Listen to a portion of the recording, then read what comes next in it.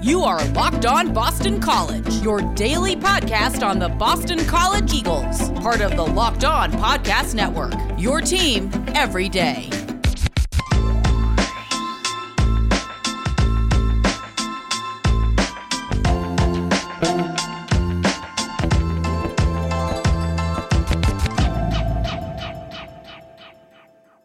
Hello and welcome. This is Locked On Boston College. AJ Black here. On today's show, we're going to wrap up our conversation on BC's win against Colgate. I'm going to give you my final thoughts about what BC did well and where I think the Eagles are standing.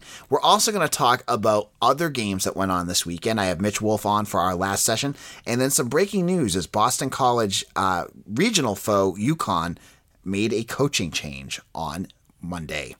So Let's wrap up our conversation about BC and the game against Colgate. Obviously, a game they won 51-0. You saw BC really doing everything that they needed to do. Almost everything. I'm going to say almost, right? I thought the offensive line was as efficient as you could expect. I thought against the run, rewatching some of that, they did what they needed to do. What was concerning to me about their offense was the running backs couldn't see the holes. It was some vision issues I thought that was really interesting, and I thought all the guys had that issue. I thought the holes were there. I thought the offensive line did a really nice job, and I want to give a shout out to Jack Conley, who played a little bit of tackle as well. I thought he did a nice job. He subbed in for Ben Petrula at different points. He did a really nice job. But the running game, they only averaged about 3.4 rushes per yards per rush.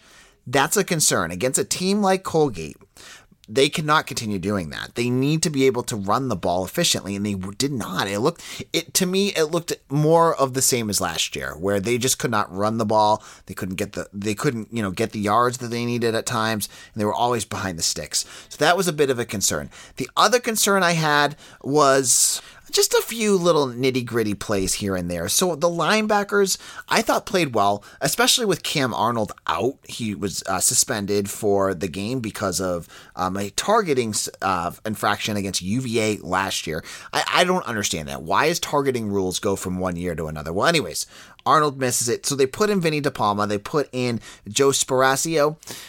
They did fine for the most part, but there was at least one or two plays that I thought were broken down, and there was one that turned into a chunk play for Colgate where I think one of the linebackers got burned really badly. So that's a bit of a concern, but again, I can't get too negative because you're missing Arnold. It's the first game of the season. You got to get a little rusty. So that piece was another concern. The other one, it took BC a little bit to get into this game, but I saw a lot of people saying that, right? Why did it take them so long? They were punting. They should have murdered. They should have massacred Colgate right off the bat. Watch college football from around the country. Watch every team that you watch. Almost every single one took a little while to shake the rust off. That is what happens in football. It takes a little while for you to get into that game situation, to shake off the jitters, to get ready to play in front of a crowd, which you haven't done in over a year.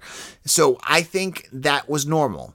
The third quarter, maybe that's some things that they got to clean up. But if you trust your coaching staff, that is what they fix. They will see that stuff. They will clean it up. And I think that was a big thing for BC right there.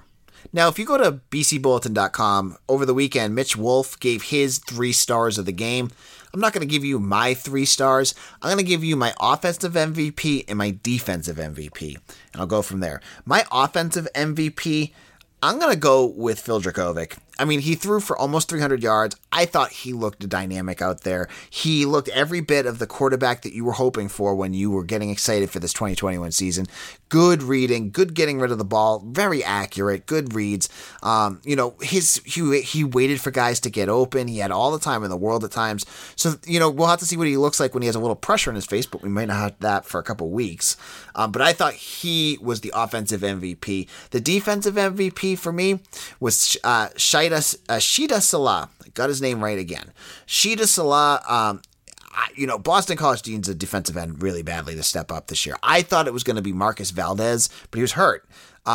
Salah gets in. He plays well. He was everywhere. And we talked about this on yesterday's episode, but I want to reiterate how big of a game Salah had.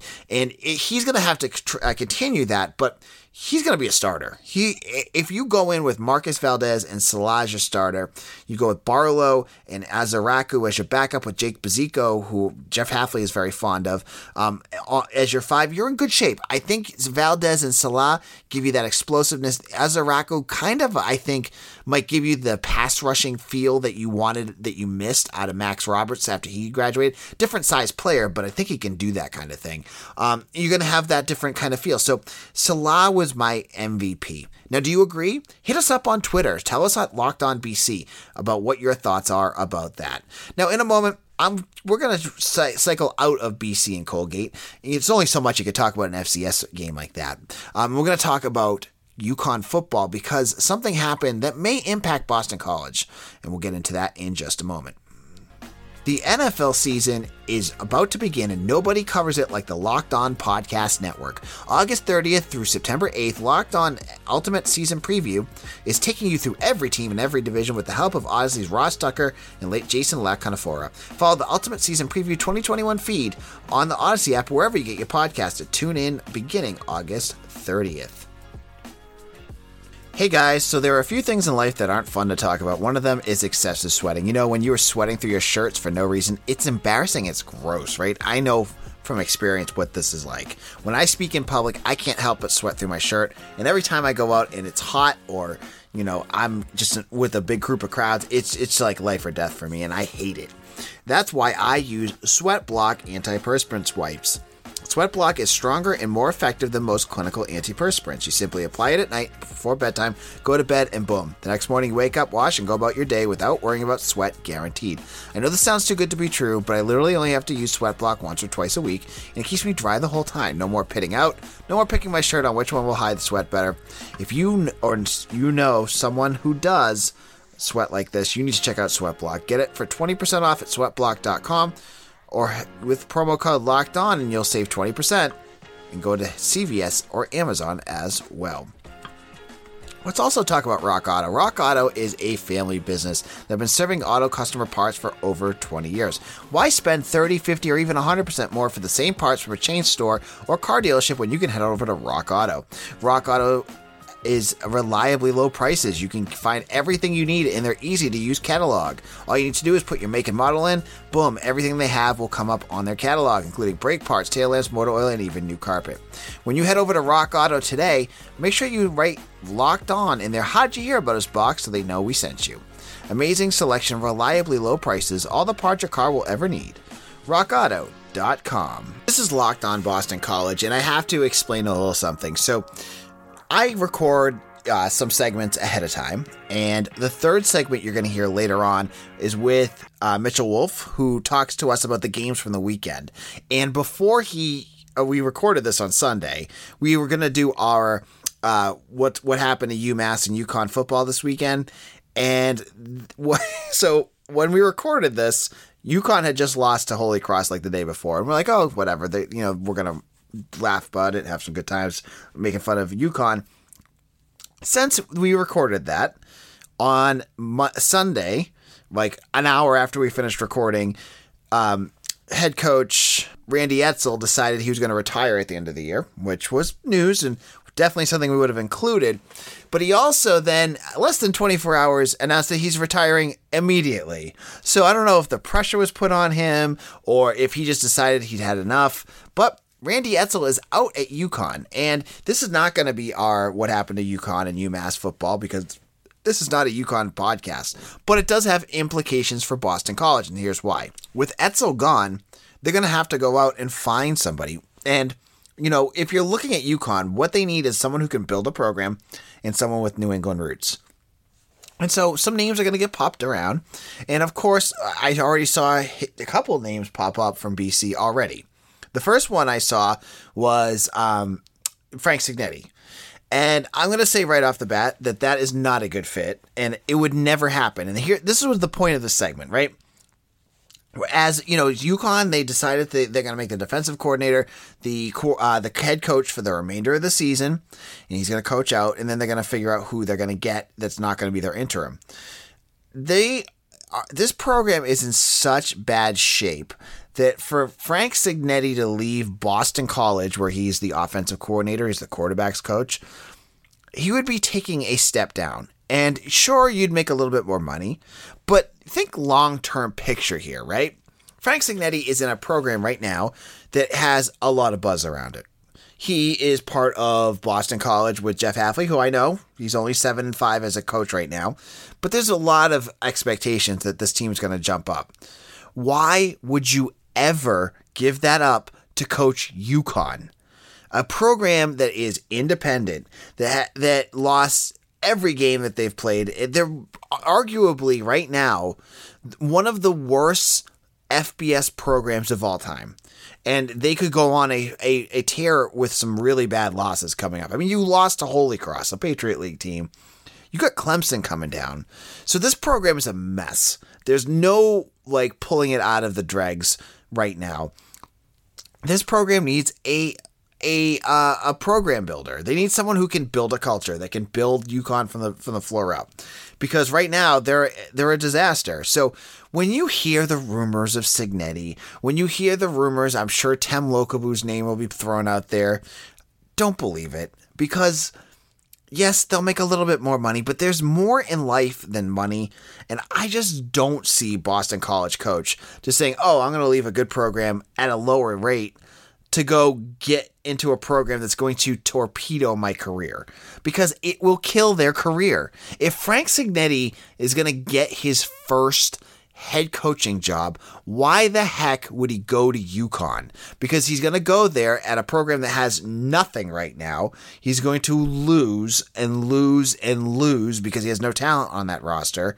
And then he's going to get fired, and he's going to go right back to where he began, probably below, because, you got to build yourself back up again. No, he's not going to do that. To be fair, this is not just ripping on UConn section, because who cares, but what they need to do is they need to find an FCS coach, or maybe someone like Houston Nutt or something like that. Like I said, the head coach of Holy Cross, Bob Chesney, would be a great option for them.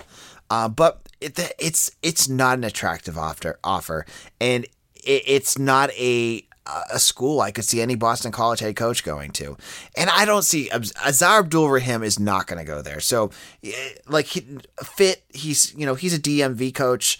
He's not going to go to UConn and get District of Columbia kids to go to UConn.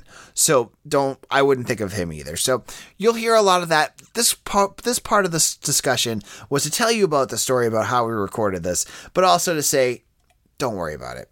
It's not something you worry about. Now, we'll talk about those games and what we saw around college football this weekend in just a moment. It's that time of year again, and all eyes are now turning to football as teams are back on the gridiron to start the football season. As always, BetOnline is your number one spot for all the pro and college football action this season. Get all the updated odds, props, and contests, including online's biggest $500,000 NFL mega contest and the world's largest $200,000 NFL Survivor contest, open now at BetOnline. Head over to the website or use your mobile device to sign up today and receive your 100% welcome bonus. Be sure to take advantage of their opening day super promo. Make a bet on the Thursday, September 9th opener between the Super Bowl champion Bucs and Dallas Cowboys, and if you lose, your wager will be refunded up to $25 for new customers when using promo code NFL100. BetOnline is the fastest and easiest way to bet on all your favorite sports, from football, basketball, boxing, right to your favorite Vegas casino games. Don't wait and take advantage of the great offers available for the 21 season. BetOnline, your online sportsbook experts. This is Locked On Boston College, AJ Black. I am here with site writer Mitchell Wolf, who writes for me with BC Bulletin, and we are talking about all the other games. There's so much other things going on. And if you listened to our show last week, you know the new segment that is going to come out, and I wanted to give it some time because they don't live in my head, but we're going to talk about them because they are so funny to talk about. And that is our new segment entitled, What is Going On with UConn and UMass Football? What happened to UMass? Yep, we're talking about them because both of these teams had epic weekends. And the first one, I have to go with UConn first because their loss was way more epic than UMass. And I apologize, I'm using the word epic. My son has somehow picked that word up, and I've kind of stuck with it. UConn played Holy Cross. And every game that they play, I swear you get more highlights of just football ineptitude. So if you follow Every Day Should Be Saturday on Twitter, EDBS at Spencer Hall, he's a great follow. He posted a video, and I don't know which coach it is on UConn, but he was doing a hype thing where they, you put your hand in the middle and like you do the on 5, blah, blah, blah, except none of the UConn players did it with him. They just kind of walked away. And that kind of set the stage for a game that UConn Husky fans are never going to forget. Mitch, I was in the press box and I was just watching it on my app. What happened with the UConn Holy Cross game? I mean, luckily for them, it was on pretty much the same time, or I think it might have been after the BC game. So I was kind of checking out other games. So I didn't want to subject myself to the torture of having to watch, any more time of UConn football than is absolutely necessary. But like you said, football ineptitude, their quarterback threw 3 interceptions. There was one, I think, hilarious one where they picked him off, and you had the as Mike Golick Jr. calls it, the thick 6, where a defensive lineman gets to return a ball for a touchdown. So that was good to see. And of course, I'm glad you mentioned that video because, man, if that doesn't get you whatever is the opposite of hyped up football, I don't know what will, because that was just absolutely pathetic to see that defense just not give an absolute hoot about what their coach is trying to do. So, reminder, Boston College played Holy Cross, and I know Holy Cross has gotten better. To be fair to them, I know they're a better program in the Patriot League, but they are a Patriot League team, and they beat UConn. Reminder, UConn has to play I said this last week. They have to play Clemson soon, and I think they have to play Iowa too. No, Colorado State has to play Iowa.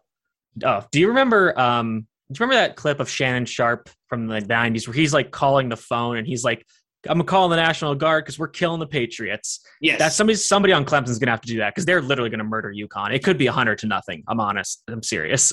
And so the Huskies lose an FCS game.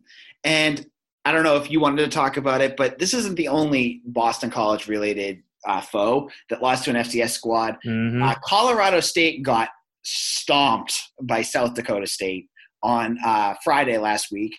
And Steve Addazio, I mean, if you've listened to any Boston College press conference when he was there, it was the exact same thing he said after that game that you saw when he lost to Kansas, or you saw when he lost to anyone on his schedule.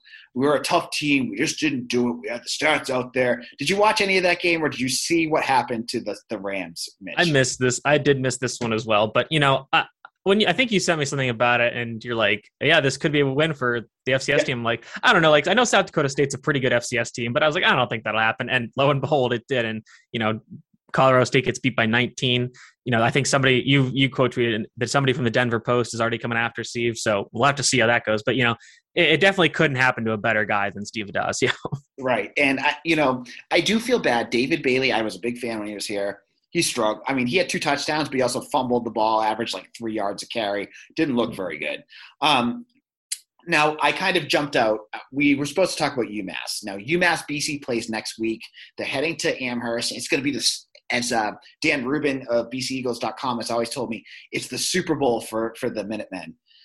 They just got annihilated by Pittsburgh, 52-7. What did you hear about this game, Mitch? Where are you at with the Minutemen? This one I did watch a little bit of just so I could kind of get a feel of how UMass is looking. And, it's the final score was 51-7, and it could have been a lot worse, honestly. Pitt had a lot of self-inflicted wounds. They had some just unforced errors that, ended up beating them 51-7, and UMass didn't score until the fourth quarter.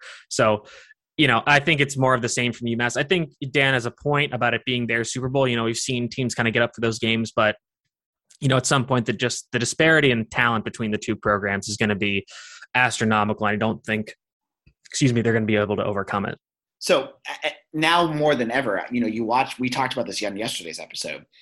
You watch what Zay Flowers can do, and I'm sure UMass is probably trying to come up with some scheme to take him out of the game. Now, you have fun with that because you can take him out, but who's stopping Trey Barry and who's going to stop Jaden Williams? CJ Lewis even. CJ Lewis had some really good clutch moments yesterday. Yeah, him too. And if you're pulling all your guys into double coverage, Phil Jerkovic is just going to pull it and run. I think that we do need – it's time to talk about UMass and UConn being relegated to the FCS.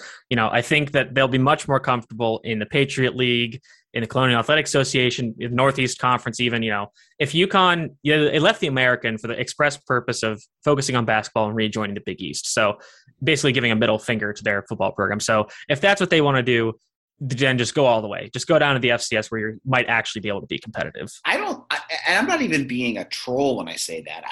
For UMass, I don't think that's the worst idea.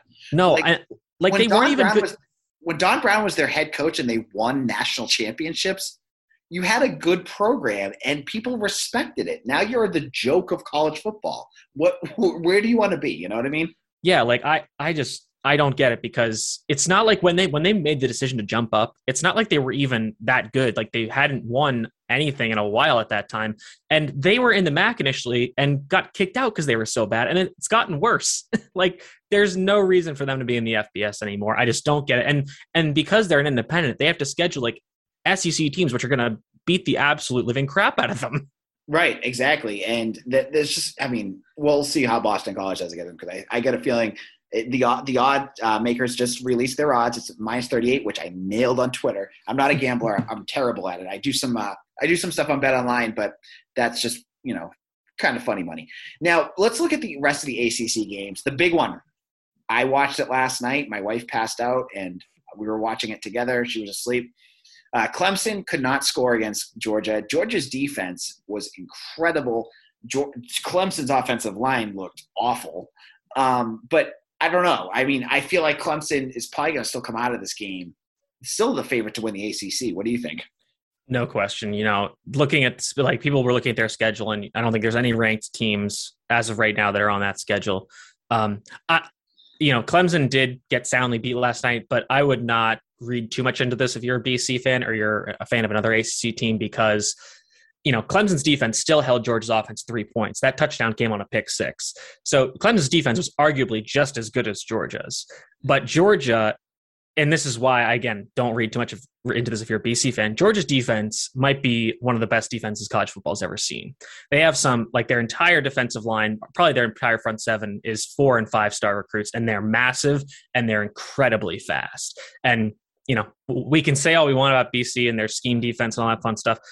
BC just does not have the kind of athlete that Georgia does. And, I was talking to you about this, AJ. Georgia's nose tackle, Jordan Davis, he's 6'6", 320. Nobody on BC is going to play like him. He's absolutely insane. And they've got a bunch of other really good players that can absolutely destroy an offense like we saw last night.